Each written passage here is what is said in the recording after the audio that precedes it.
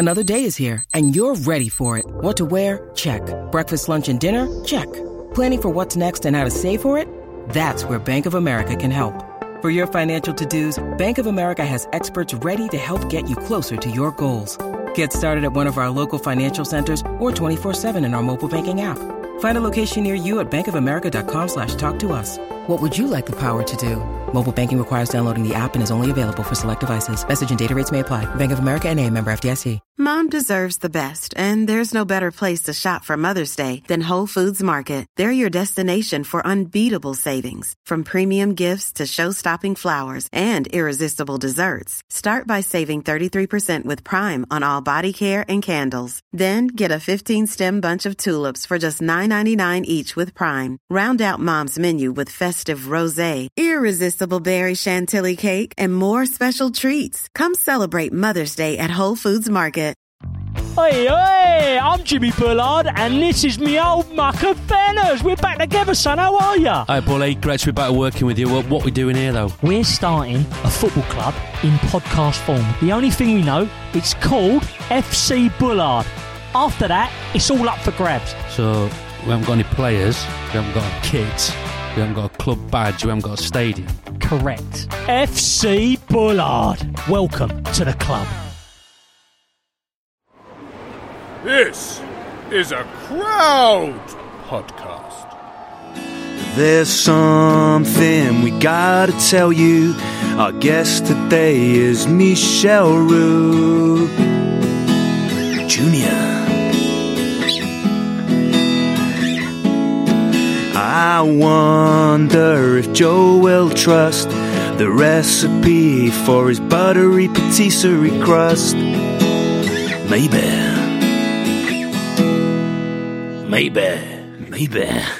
Excellent, Tom.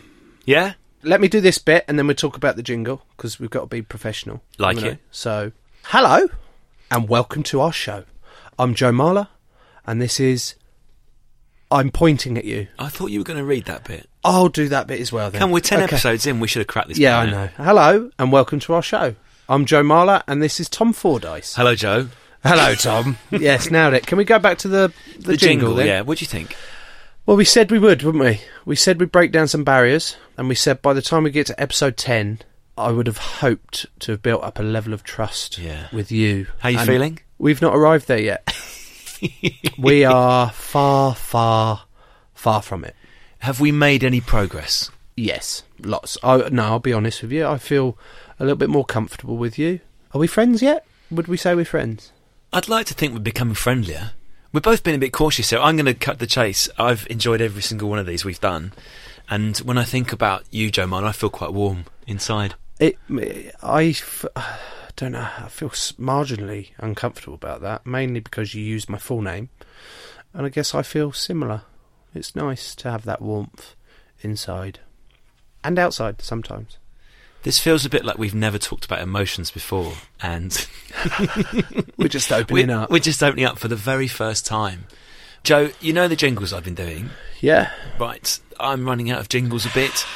You know, we asked people to send in some jingles. Have you heard any of them? Do you like them so far? Where are you? Yeah, it's been good, hasn't it? A means they've been listening, and B, they're making the effort to send in these ones. There's a couple of dodgy ones, I'll be honest. Yes, I think I know the ones you mean. And there's a couple of rude ones, which are my favourite, so I'm hoping we get them ones out as well. If you want to send us a jingle, you only have to send them to joe@crowdnetwork.co.uk. Joe, I don't know if you knew that. Can I give you some feedback? Yeah. That didn't sound right. What, your email address is wrong? Mate, I'm the expert now, aren't I? We're 10 shows in. Okay, well, listen, you do that bit by all means. It's your email address. Why am I reading it? Send us, drop us an email. If you've got a jingle, drop us an email. Cheers. Yeah, where to, though? There you go. It's not as easy, is it? Shit. All right, you are the expert still. You do that bit, please. The email address is joe@crowdnetwork.co.uk. That's all I had to say. That's all you had to say. joe@crowdnetwork.co.uk ... No, fuck the dots. Still doing the dots. joe@crowdnetwork.co.uk. Beautifully done, Joe. Thank you. I've got a question for you. Would you rather be an international rugby player or a chef? A chef. You're meant to find out over the course of the next 45, 48 minutes. You don't want to make your mind up before we've met the chef. Sorry, I want to be a chef. I've always wanted to be a chef. Can you pretend that you don't know you want to be a chef and that there's some doubt in your mind? Okay, do a quicker version of the question. Joe, would you rather be an international rugby player or a chef? Not sure yet, Tom. Can we take 48 minutes, perhaps, give or take, to talk to a chef, and then I'll give you the answer at the end of it? That sounds great. Let's get the chef in. Perfect. Our guest today is a 2-star Michelin chef. Welcome, Michel Roux Jr. Thank you for having me. I'm looking forward to this. I don't know what I've let myself in for, but I'm here. It's too late now, mate. The doors are shut, and they've actually been locked, unfortunately for you. But as soon as you said yes, you're in. That's it. End of. What stays in this room? What goes on in this room stays in this room, or goes on a pod. Yeah. Welcome. How are you? You good? I'm really good, actually. Yeah, really good. It's strange times we're living, but I think you've got to always stay positive and just go with it. Have you come from the restaurant today? Yeah. Can't you smell? Well, I'm eyeing up those boxes that you've got on the table. These in front two of gold me. boxes. What? They look like the sort of thing that the Three Kings brought to the nativity scene. And what were they? Gold, frankincense and myrrh. Irrelevant. Very irrelevant. Also, if you're a baby, do you really want frankincense and myrrh? It's not a great present, is it? I don't even know if it's a real story, mate, but that's another different subject. What's in these magic boxes, Michelle? I think I should just pass them over and let you open them up. Is it the same in both boxes? It is indeed, and it's on the menu at the moment. Don't tip them up too much because it's a bit fragile inside. Okay. Going to break the seal. I'd have to say this is already a step up from the look at these beauties. The brown paper bag of meat that we had. Joe, give me your first impressions. Oh, wow. There's Exactly. gold. There is gold. So I'm seeing a circular dome. No, that's not a dome. A circle with some caramelised nuts on and a gold leaf with a chocolate fondue in the middle. And on the left-hand side is a light and fluffy... Is it a Madeleine? Correct, Madeleine. A Madeleine. Which one are we going to eat first? I'm going for the Madeleine. The Madeleine, yeah. Madeleine. So the Madeleine looks like it's dusted with maybe... I don't want to say icing sugar, Michelle, because... Okay. Yeah, a little bit of icing sugar. As opposed to what? Why didn't you want to say icing sugar? Sorry, I'm eating now, I can't talk. Right, so just to clarify, 10 shows ago, you slagged me off for sitting in these exact same seats, eating out of an unmarked bag, meat, dried meat, cured meat. Yes, I did, yeah. And I felt really bad at the end of that one. But because we've got a 2-star Michelin chef in... Yeah, exactly. And it's in a gold box, and it's got a gold leaf on it, and icing sugar. That's play on, is it? Yeah. Unbelievable. How is what Michelle has given us here in any way comparable to you eating unspecified meat from an unmarked brown paper bag in the middle of a podcast? Oh, so if it's at the start, it's fine, is it? What do you think of the Madeleine, by the way? Yeah, it was gorgeous. Yeah? Yeah, it was really nice, thank you. Light and fluffy. Is this a personal favourite, Michelle? Because the Madeleine is something you find in lots of places in France. It's a bit of a classic. You even find it in supermarkets. Hang on. This is special. Have you gone to the supermarket? Don't spoil it. This is special. No, it's made with loads of butter, and it's a family recipe, so it's really special. I've done quite a bit of research on you. Not in a stalker way, but I've watched plenty. And my knowledge is that butter is one of your favourite ingredients. I love butter. The way you even said butter as an ingredient is... You've gone a bit misty-eyed, actually. He has over butter. You mentioned butter. I love butter. Are you okay if I call it butter? Butter. Yeah. Listen, I was born in Kent and I was brought up in South London, so... You're fine with that, then? Yeah. Oh, okay, so your voice is actually a pretend chef voice. As you should be saying butter as well. Are we going to have a bite? Can I have a bite of that? Before we get the chocolate one? Yeah. Yeah, pile in. I think you should. Now, I won't eat it all. It is very crumbly and very gooey in the middle, but it's... Yeah, well, have a bite. Joe, you go first. Make a noise for that face. Fuck me. No, not that Sorry. noise. Oh, my... Oh, God. Right, I'm piling in.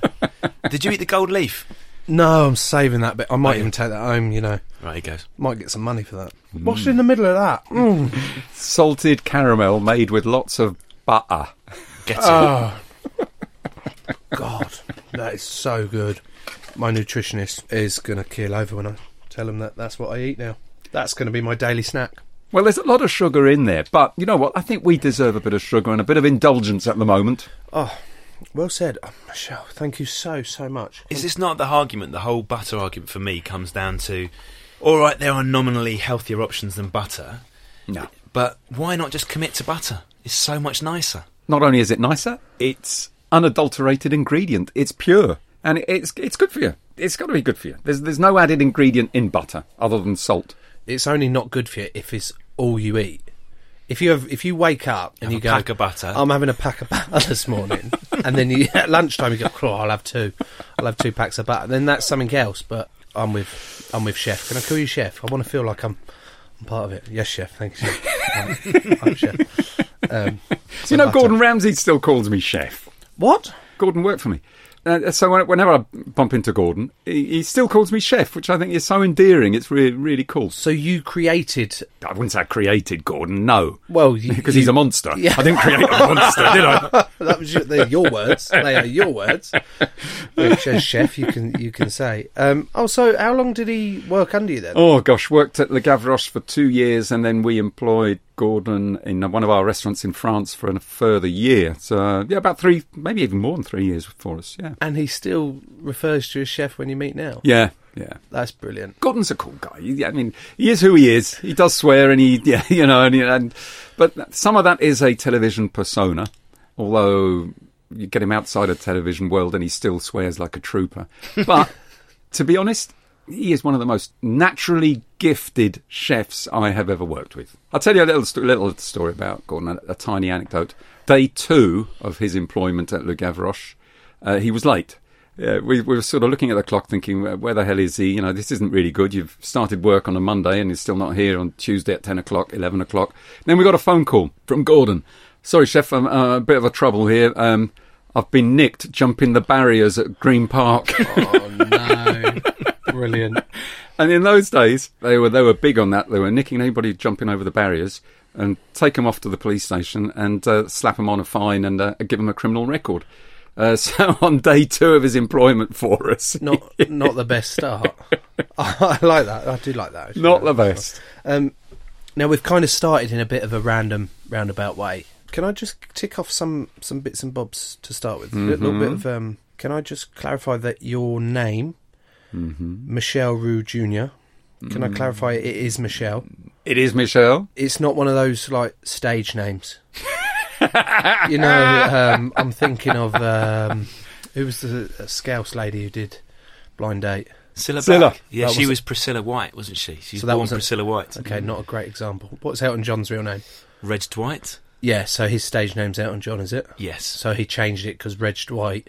Not the best for her. Not the best. So what are you insinuating, that Michel Roux is not a nice name? No, the opposite. So what I'm saying is that your stage name and your real name is actually Mick. And if you were to be called Mick the Chef, it doesn't have quite the same ring. Bit Greasy Spoon. No, there's nothing wrong with Greasy Spoon, mate. But what I'm saying is, I just need it clarified. I can 100% assure you that my full name is Michel Albert Roux, and not Junior. Junior was tagged on. Oh no. Because my uncle was called Michel, sadly passed away at the beginning of this year.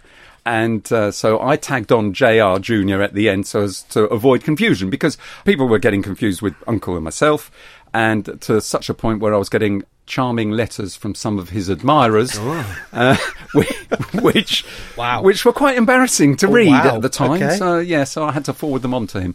After you'd read them. After you'd read them, show them to your mates. Resealed. Oh, of course. Good, So I tagged on Junior. But you can imagine a kid being brought up in South London, going to school, English school, with a name like Michel. That was interesting. And Roux. So there was a bit of teasing on that front. Then I got called Mickey Rooney. Then I got called Kanga. I actually quite like that, because at least there's a little bit of imagination behind that one. And that one I didn't, You didn't mind? I didn't mind so much. The other ones I ended up in a few scraps, but... Yeah. So you could handle yourself when you were younger then? Don't think I can handle myself now. Well, okay, let's just keep the social distance for now. That's fine. So you've spoken a little bit there about growing up in South London. Yeah. Were you always destined to become a chef because of your heritage, because of your family? Ever since I can remember, always just thinking, I want to be a chef. I want to work in the hospitality industry. I think the hospitality industry is wonderful because it's got something for everybody. Not just being a chef or being a pastry chef or being a sommelier, wines, front of house, etc., so on and so forth. So if I were starting again, I would definitely do a pastry apprenticeship, work a bit in the kitchen, and then maybe work a little bit more front of house and maybe working with the wine, sommelier, barman and such like, just to get a more rounded experience of the whole industry. Because I think you need that if you're going to own your own restaurant. Because I've had to learn all the other stuff really on the hoof. There are some negative connotations, though, Michelle, with chefs. So we had an expert in psychopaths on an earlier episode of Joe's show. And apparently there is a much higher than average percentage among chefs of psychopaths. I'm not suggesting you're one, but it's something about the role, isn't there, and how demanding you have to be and the control. Definitely control. Yeah, I don't know about to the point of being psychopaths. I mean, that's There's a lot of knives knocking about. Yeah. There's a lot of fire knocking about. Yeah. But kitchens are dangerous. That's for sure. And tempers do occasionally flare. But, I always say, a grumpy or angry chef will not cook as well as a happy, smiley chef. A happy kitchen produces better food than a really angry kitchen.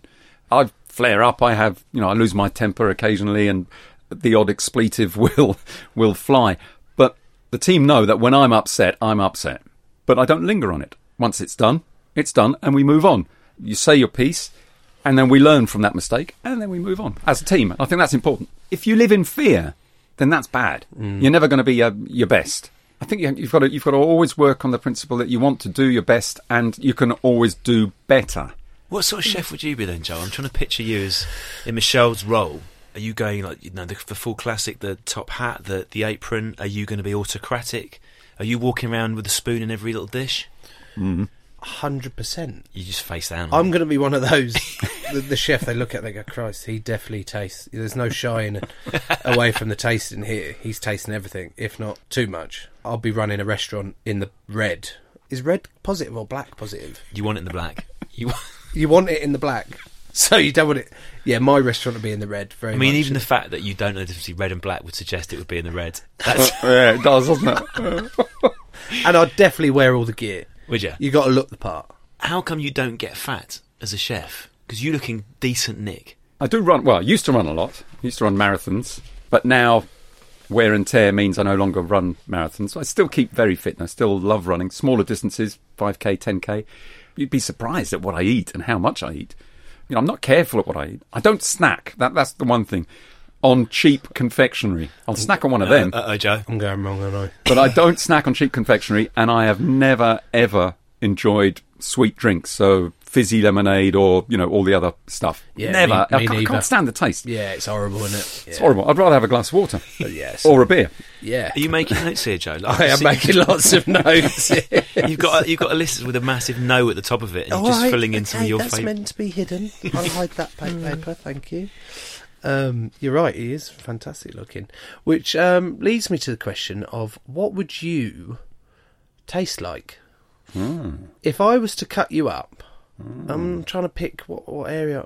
I wouldn't go cheek, obviously. Well, you've got to have, I was going to say, you've got to have cheek or kidney or liver. You're very lean of cheek, though, Michelle. That's true. Joe's a man of appetite. Your cheeks are not going to fill Joe up. Well, in comparison to Joe's cheeks, yeah. Thank you very much for that. So if I'm chopping you up, yeah, what are you tasting like? Jeez. What are you? What? Well, I'm no spring chicken, so you might have to slow cook me. Gosh. I've got a good diet. I eat well. I think there'd be a fair bit of marbling in my which is a good meat. thing. Okay, my mouth's watering. Sorry. Michelle, run now while you can, because Joe is seriously considering... No, all right. Well, it's a serious question then, because you're a chef of, how many, 40 plus years? When did you start? 16? 16. So you're a world-class chef. You've got 2 Michelin stars. Have I got that right? Have you got any more? Can you get any more? Yeah, of course you can. Can you? Oh, yeah. What, they just keep adding? They just keep just keep throwing them at you. But are they... but they're presumably they're quite hard to get. Very much so. So you know what lots of things taste like, good or bad. Yeah. But what does a human taste like? If you don't know, because you haven't tried it, I'm guessing you haven't. No, I've never tried it. What's a human tasting like? do you think? I mean, I've read about it. Allegedly, it's quite a sweet meat. You think it's going to be sweet to eat a human, do you? I believe so. I wouldn't. I don't want to go there, really. I don't want to try it. You know. But what if you had to? What if you're in a position like there's this rugby team? Yeah. That Uruguayan rugby team. Uruguayan rugby team. Crash in the Andes. Yeah, I remember seeing the film. Because, believe it or not, I actually met one of the survivors. No. And it wasn't until after I'd met him that they said, it was. We were on a tour in Argentina, and he was one of the Uruguayan dignitaries that had been invited over. And it was after match dinner, and there's all sorts of guys about, and the team manager came over and got a couple of us and said, "Oh, come and meet such and such." So, "Oh, yeah, no, great to meet you." Didn't really speak too much. Just looking at your calves, licking his lips. And I was like, "Yeah, nice to meet you." So moved on. It was like a little bit like another sort of do like that. Yeah. And then the team manager came back up to us and said, "Oh, what did you think of such and such?" I was like, "Yeah, he was alright. He seemed like a nice guy. What do you want?" He said, "You know who he is, don't you?" I was like, "No." He was like, "He was one of the survivors from that plane crash where they ate it." And I went, "Are you fucking having a laugh? Yeah. You're taking the piss. You've just introduced me to a man that has eaten at least one other man. Like, he's had that in it." He was like, "Yeah, it's cool, isn't it?" I said, "No, not really. It's actually quite scary. You should have told me before meeting him. And then I could have actually asked him the real question as opposed to a pretend one with you." Do you not think, like, because he obviously has not set off on his plane trip with his Uruguayan rugby mates thinking it's going to end with him eating another human. He's gone through the most brutal privations. He's reached the point of near death. So, Joe, do you not think in that situation, this person is dead, you're going to be dead soon unless you eat this meat? Mm-hmm. Do you not have a little nibble? 100%. I have to. In fact, there's part of me that... You don't even wait till you're starving in a plane crash. You're just interested. There is part of me that I am really interested, actually, because I want to find out like what other chefs would taste like as well. Like who? What about Greg Wallace? What do you think he's tasting like? Oh, Greg. Yeah. He'd be delicious, What wouldn't he? he's got to take. Like, he's got a wide ranging diet, some of the things, and he loves butter, doesn't he? He loves a pud, and he loves cream, butter. yeah. Oh, Chantilly cream, chef. Oh, put it all up. Go on, boy. So I reckon he'd be delicious. He's a well marbled ribeye. Definitely loads of marbling in that. Yeah, I'm having that. I'm having a bit of Greg. How would you serve Greg? Well, obviously with lots of butter. Some butter. Salt and pepper. Probably some asparagus, but you need to fry the asparagus really quick and at high temperature. It's no good cooking asparagus for a long period of time because they go floppy. You don't low and slow asparagus. Is that not true, Michelle, of every single food stuff? So I had a random chat with a French chef, an old French chef in a pub a little while ago, and I'm asking him for his tips. And his tips are all great, but fundamentally they could all be boiled down to fry it with butter, add salt and pepper. Well, you can't go wrong with a bit of butter, can you? You just can't. So that's literally the answer to everything. Butter. Add butter. Indeed. And long live butter. Vive le beurre.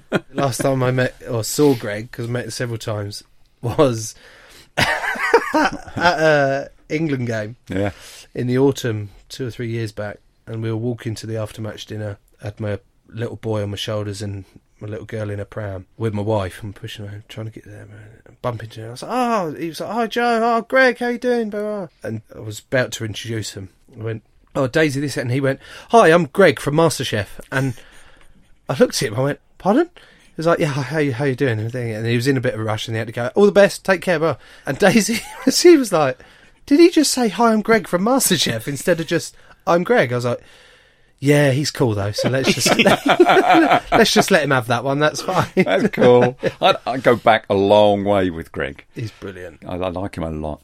He does get on people's nerves, but I like him genuinely. I love his facials, the facials he makes, like when he's doing all that stuff. But what I most like is the voiceovers on it.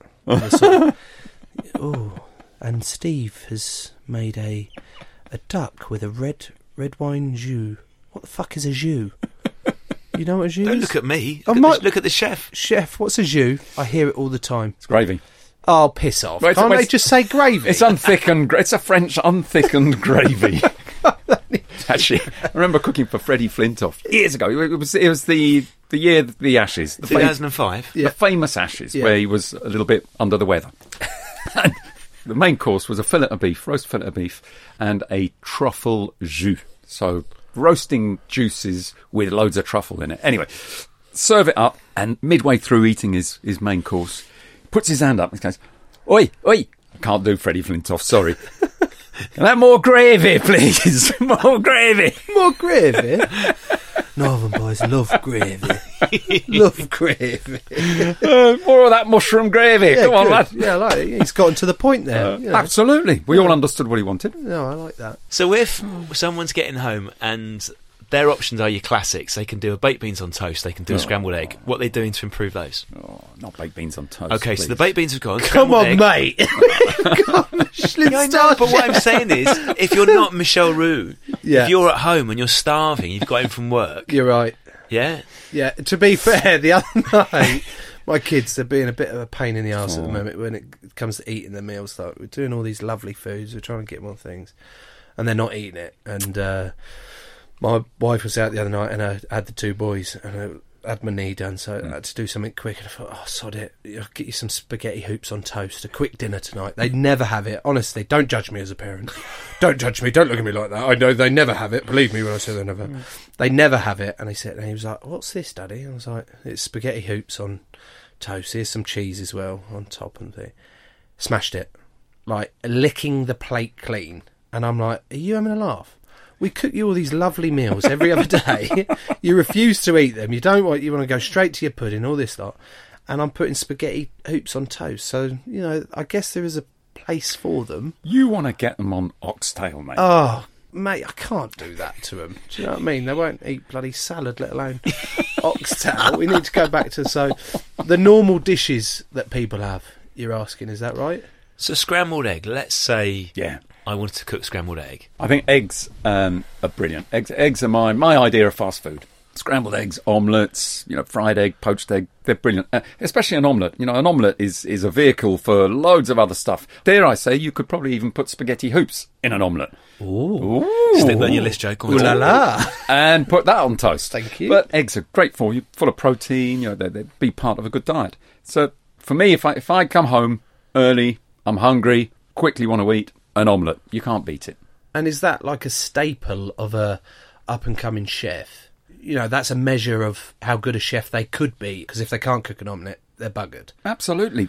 My dad used to, when interviewing prospective chefs, get them to cook one omelette. Nothing else. Wow. Don't do me any fancy food. Don't do this or that. There was a quick interview, face-to-face. Said, "Okay, right, cook me an omelette." It is amazing how much you can tell from a chef, well, from anybody really, I think, just cooking an omelette. You can see how they work, how they're organised. Seasoning, obviously, that's the obvious one. How they cook the omelette. Do they roll it or do they fold it? Do they cook it with butter? Is there any colour or no colour on it? How they present it, and how they've left their workplace clean and tidy or not. So, just one omelette and you can tell so much out of it. Like, Joe, how many eggs are you going for your omelettes? I go about 4. 3, 4 eggs. Three is good. 3 is what I would do as well, depending on the size of the eggs, obviously. Recently, we had a chef as well, an interview like that, and we got him to do an omelette. He cooked his first one and messed it up. He says, "I'll do another one." Messed that one up. Not pleased with that one. I'll do another one. I'm running out of eggs, mate. It's not on, is it? In real life, you don't get 3 goes at it. No. So much you can tell from an omelette, from just doing one simple dish like that, and you've got to get it right. See, I've got to let you in on a secret. As part of my research into you before this, I downloaded The Protégé on Amazon Prime. Yeah. To watch you interviewing prospective chefs or protégés that you wanted to mentor moving up. And on your first episode, you did scrambled eggs with them. I remember this as if it was yesterday. And one of them turned around, this poor girl, she turned around, she was like, "You said, oh, right, I need you to make some scrambled eggs." And they had exactly the same response as us of like, "Scrambled eggs? Don't you want me to do something like proper?" Yeah. And you're like, "No, I want you to do scrambled eggs. Just show me how you do them." And she went, "Where's the microwave?" And your face, you were like, "Pardon?" She's like, "Well, I need a microwave to do my scrambled eggs." And you were like, No. You do scrambled eggs in microwaves." I couldn't believe it. But alongside that episode, there was another lad, and I can't remember the term for it. He got a metal bowl out, and he put it over a Bain-marie. bain-marie. Put it over a hot pan of water, is it? Yeah, that's right. Almost like boiling it on top. Yeah, just slowly cooking the eggs. And you were until they so come impressed by him. You were like, this is amazing. Yeah. And he served these unbelievable eggs, and they looked incredible. They looked all fluffy. They looked all moist. I was like, okay, I've never done that before. But you saw the difference. I saw the difference, of course. However, I thought I'd do it myself. So I did it this morning. My wife went out, took the kids to school. I said, look, I'm going to make you some scrambled eggs this morning. This special way I've seen. She was like, okay. And you've got some nice sourdough in as well, so I'll put it on a nice bit of sourdough for you. So she left at 9:15. She got back because she popped to the shop. She got back at 9:20. I'd started at 8:45. I was still there at 9:20, stirring these eggs in this bowl on top of boiling water. And they're slow. It's cooking. I've turned it on, and they are cooking. And she's like, "Are you all right?" And I'm like, "Yeah, this is the technique. I've looked at it. I don't know what it's called, but I'm gonna follow through with it." Took me about 45 minutes to cook these scrambled eggs on toast. Plated it up, dished it up to her. Gorgeous. They were perfect. They were moist, fluffy, seasoned beautifully. I'd added butter. I'd added milk. Oh, lovely. That's your idea of fast food. Yeah. That took me 45 minutes. In fact, it was an hour with the clean-up time as well. You know, the prep of the clean-up time. So I'm not buying that. That's not fast food if I'm doing it. What's it called? On top of a bain-marie. A bain-marie. The bain-marie's band bath. Yeah. Okay, and Marie, she's the woman who invented this. Possibly, yeah. It's basically cooking the eggs slowly over a steamer, over steam. So the idea is that it's not fierce heat, and it cooks them gently. But it shouldn't take 45 minutes. It should take about 10 minutes. I don't know what you would do. Why was I doing it? Did I do it wrong then? Maybe you made the best scrambled eggs ever. However, you can't rush scrambled eggs. You can't. So I'm sure that they were amazing, and you got lots of brownie points from that. I did. Well, I did, but they were kind of taken back with, I'd much rather you did it the other way, because... Don't tell me you cook them in the microwave. Cake's not a chance, mate. I'm very much with you on that. I'm not... And I do have some standards. So when my wife tucks into a pot noodle, I will turn round and I will give her the face of disgust, and I will say, that is hideous. I don't want the kids seeing you eat that. I don't want them seeing it in the cupboard or anyway. So I do have standards. Sorry. So omelettes and scrambled eggs are the best way to see what an up-and-coming chef is all about. You can't hide. That's the thing. You can't hide behind decorations or anything else. It's just 3 eggs and a bit of butter. A lot of butter. Yeah. Right, so we know how to make eggs. Joe, shall we eat a bit more of these puddings? What are we going to talk about, though, after the ad break? I'm already eating it. Sorry. You've been sneaking the chocolate tarts. Sorry, what do you want me to say? What are we going to talk about after the ad break? Oh, yeah. Let me just cleanse my palate. Have we got any lemon sorbet? Okay, fine. After the ad break, we're going to ask Chef, aka Michel Roux, if he ever leaves his own reviews on TripAdvisor. So here are the ads. Well, it's a quiz. But this time, it's a podcast. Yes! With me, Mikita Oliver. I was going to go with that at first, I really was. I love a quiz. I'm nervous. Oh, how many edges does a 20p have? Oh my gosh. Oh my God, I'm doing so badly. We will quiz, we will chat, and then we will repeat. Forever. Just search Quiz Chat Repeat in your podcast app. Those were the ads. Michel Roux is still here, so we want to know, how do you become a chef? Do you have to go to college? Do you have to do like tests? Do you have to do like a GCSE in it? Do you have to do what do we call it? Home economics or something? Well, which always confused me actually, because I thought that was about money. And why is that Why about? don't they just call it cooking? Yeah, why is it called home economics? Is it because you had to price up your ingredients? Yeah, it's not just about cooking. It's also about the economy of cooking and. Yeah, anyway, let's not. Yeah. Anyway, so even I'm confused about that one. Cooking at school. So do you have to go to college? If I wanted to be a chef, do I go to college and go, right? So I recommend go to a catering college. It's very important to get your qualifications in. So you can do that either on day release. Are you talking about prisoners? No. What's the day release? It's called day release. I'm getting to it. He's lost me. Is he talking about prisoners again? That was a previous episode. Sorry. All chefs end up in jail. No, they don't. So you do 4 days in the workplace and 1 day at college. Or, there's the other way around, you can do 3 weeks work and 1 week college. So I still get a lot of apprentices and kids that say, oh, but it's boring and the tutor, he's old school and this and that. You know, just bear with it. Just do it. It is rewarding. And then after that, then you can go and work in the workplace. You've got a qualification. And then you can do maybe 2 years or a year in French cooking and then Asian style. And you can travel the world. You know, once you're a qualified chef, there are restaurants all over the world. And there's a shortage of chefs. So you can go anywhere as long as you can get a work permit or a visa, whatever. You can just go. And that's fabulous. That really is great. I worked in Hong Kong when I was a young chef. It's brilliant. Absolutely brilliant. You watch a lot of rugby, Michelle. You know this idea about the All Blacks? The All Blacks are instinctive. And yes, they're coached, but fundamentally it's just playing with freedom. And they learn how to play brilliantly by just expressing themselves when they're younger on the pitch. Do you get chefs like that, where it's almost like just a natural, instinctive part of someone? And yes, the training might help others, but there are some who are just these genius mavericks. You can be born a great, talented chef. It's a bit like your palate, for example. You're born with your palate, I believe. You know, you can't try. I don't think you can train your palate. I think you're born with it. However, you can train skills, and you can improve people that way. You know, I mean, going back to Gordon, for example, I did say that he was one of the most naturally gifted chefs I've ever worked with, in my kitchen anyway. And you see that. You can see that they pick things up immediately, and they've got that instinctive flair. And there are others who will just be bloody good hard grafters, show them something, and they will repeat it and repeat it and repeat it and do it time and time again. And then you've got these mavericks, people who one day will do brilliant, the next day will be also brilliant, but totally different to the day before.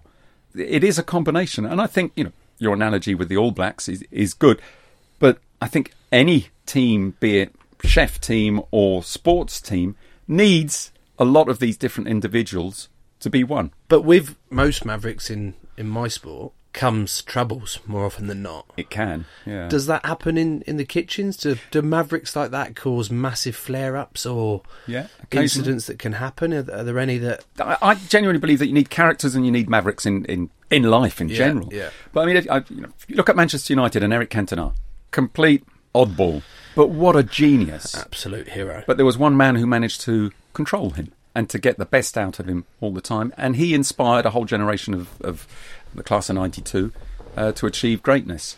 So I think every team needs an Eric Cantona or a kind of maverick figure that is a genius. Is there a genius out there now in the chef world that you all kind of go, he's the dog's bollocks here, or she's the dog's bollocks? Like the chef's chef. Who's the do you know, like we have an awards evening like in sports where you like players player or coaches player and all that lot. Is there anyone out there at the minute in the world that you go, he or she is players player? Yeah, that's interesting. I mean, we have Claire Smith, who's got her own restaurant in Notting Hill, and she's been gunning for her 3rd Michelin star for a couple of years now.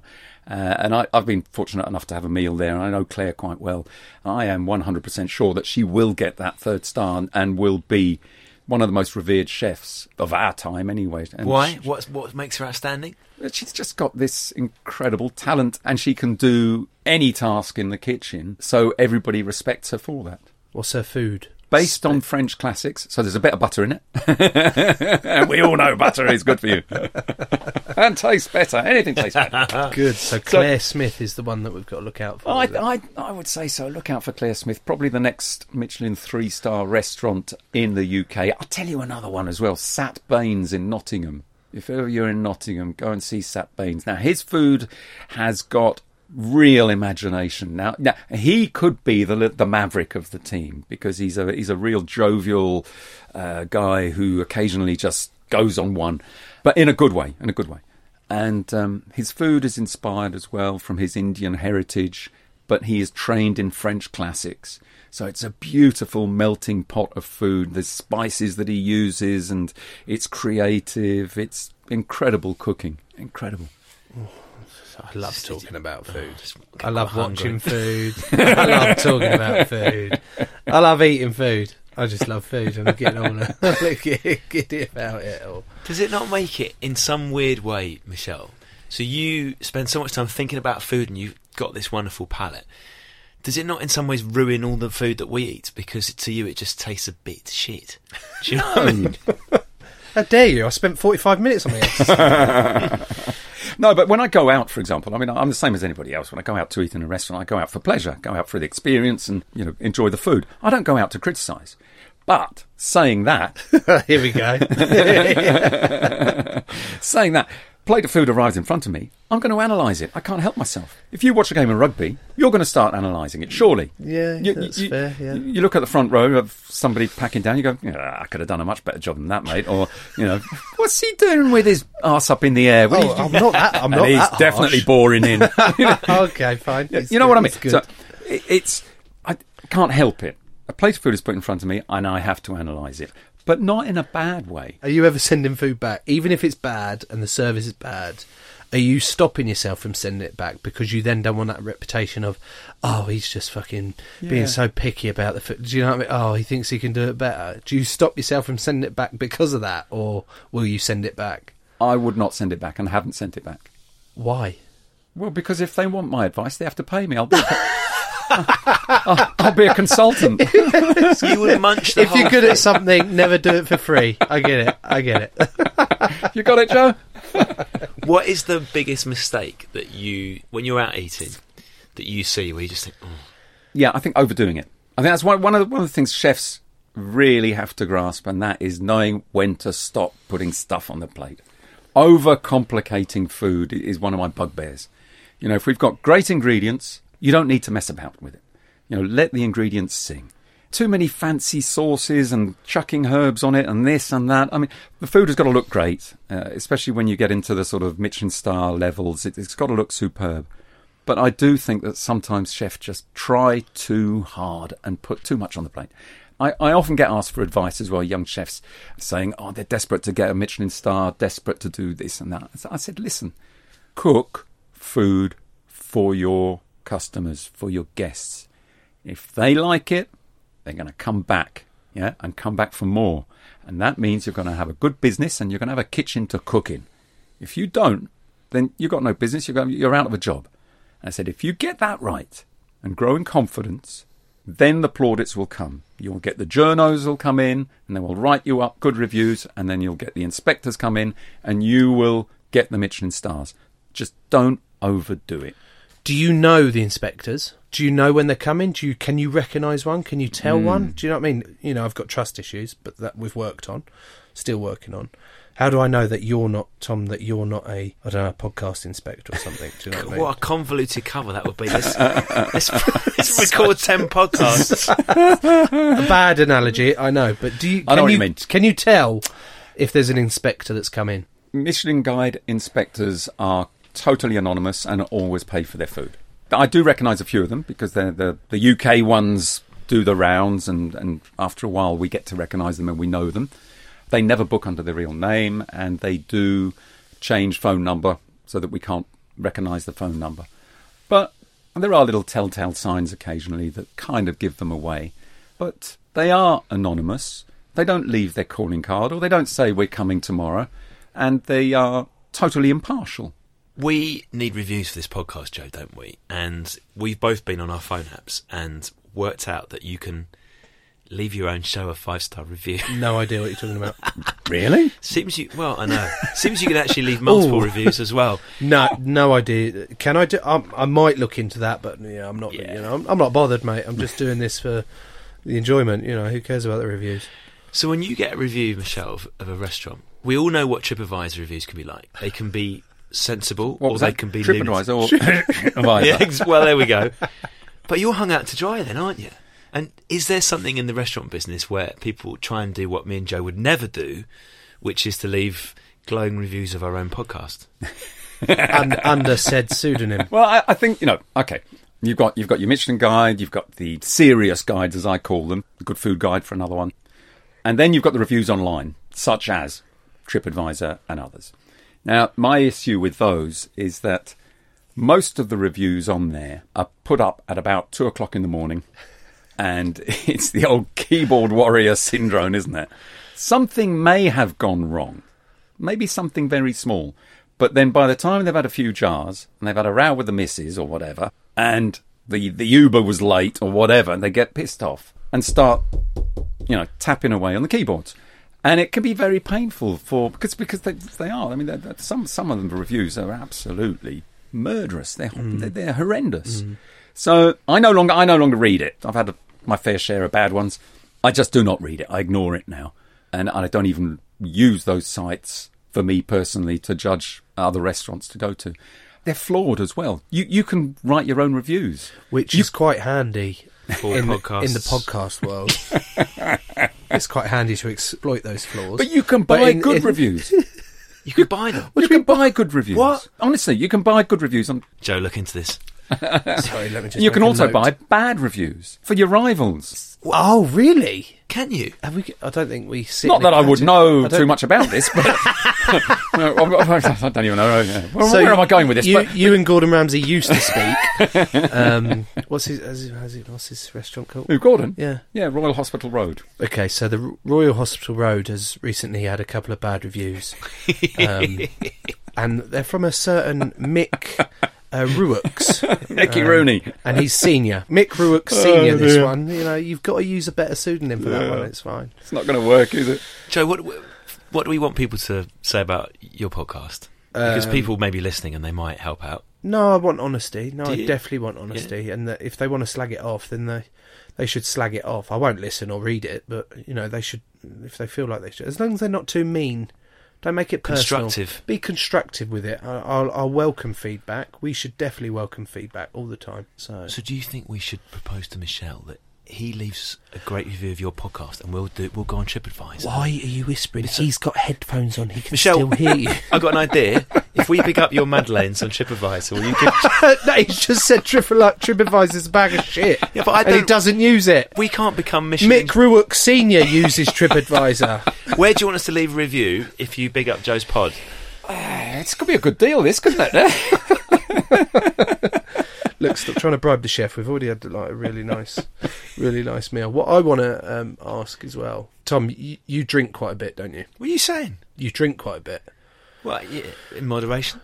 Everything in moderation. Exactly, including moderation, yeah. Meat in a bag in moderation. Chocolate fingers in a bag. Exactly. Madeleines in a moderation. Sometimes you drink a little bit too much and you wake up with a stinking hangover. Gotcha. What would you cook to cure your hangover? I would probably go for something salty.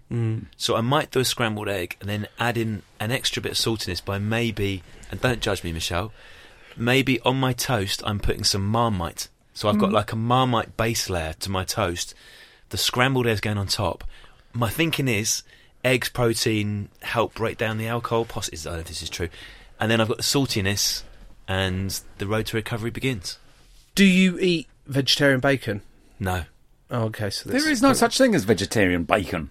Yeah, there is. No, there can't be. No, bacon is pork. Unfortunately, chef, there's this stuff that you can buy, and it's called... They should not be allowed to call it bacon. You're right. I think it's absurd, and I also think it's absurd that it's in my fridge currently, and that my wife insists on eating it. I said, but if you're a vegetarian, why do you want something that tastes like meat? She was like, no, because the purpose is I love animals. That's why I don't eat them. I don't want to get into this. I don't want a domestic when she's not even here. It's fine. What are you making for a hangover? Me and Joe have been over, and...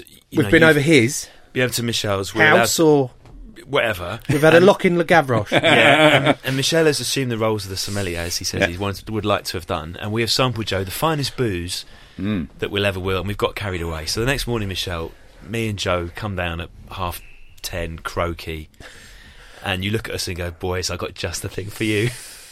Yeah. It's definitely orange juice for me first, and then I'll go bacon sandwich, something really greasy and salty. But if you two came down, so it would have to be something vegetarian, wouldn't it? I suppose one each, maybe. Is that too much to ask? 2 pans? I'm trying to be vegan once a week, so maybe do something veggie or vegan. But so yeah, I mean, you were saying scrambled eggs on toast. That's the kind of thing that you want when you're feeling a bit icky. So no pot noodles. Definitely not pot noodles. And you ain't microwaving my scrambled eggs. No chance. Chef, thank you so much for coming in. I've really enjoyed talking to you. Me too. It's just gone too quickly, really, hasn't it? 45 minutes to make some scrambled eggs. But will you leave me a good review? If you pay the right amount, I will. Joe, now Michelle's gone, quick question. Have you got any of that tart left in the box? Yeah, it was dog shit. He's gone now, I'll tell you the truth. I until he leaves a positive review of the pod, I am going to continue to bag this absolutely incredible box of joy that he put in. Oh my God. You taking any back for days, or are you just going to eat it on the way home? In the hope that she doesn't listen to my pod, and knowing that she doesn't listen to our pod. See, that's nice. So I can say what I want on here, because there'll be no comeuppance at home. She's not having a single bite because it is empty. Did you like yours? I did. I've left half only because I couldn't eat it during the show. I'm now wondering whether if I give half a chocolate tart to Murphs when I get home, is she going to see that as a good thing because I've left her half, or a bad thing because I've given her half? The immediate question I would ask, though, is how long is it going to take you to get home after this?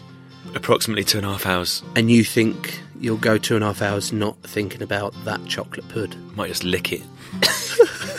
She doesn't know that the chocolate goes right up to the brim of the pastry, so what if I just lick, like, 3 millimetres off, and she thinks it's like a shallow fill? I don't think you need to lick it. You could just scrape it out and be, slightly more hygienic about it. What, just give her the pastry crust? Yeah, so it's this new modern food that Michelle Roux's trying out at this restaurant, where it's like an empty pastry. Now you've met one, would you rather be an international rugby player or a chef? Chef. We've spent the last however many minutes confirming what I kind of already knew. I would love nothing more than to be working in a professional kitchen. OK, should we do a quick trail for another podcast? I'm going to suggest that the trail is for The Mentor. Are you familiar with The Mentor? From Harry Potter? No. Dementors? Yeah, this is The Mentor. Oh. So the thing is, what I've learnt from certain experts on podcasts is that you should really pronounce your words better. So my advice to you on this occasion, Tom, was that you said Dementor or The Mentor or The Mentor too quickly. The Mentor! Rick Lewis and Sideman are on a mission to end 2020 on a high. Rick is one of the best business minds in the country, and he's taking 3 young people under his wing for the rest of the year. Do you know why, Joe? It's been a shit year for most of us, but with access to £5,000 and Rick on speed dial, what could you achieve? It'll be inspiring, but we'll also learn a lot. Joe, search for The Mentor in your podcast app. Crowd Network, a place where you belong.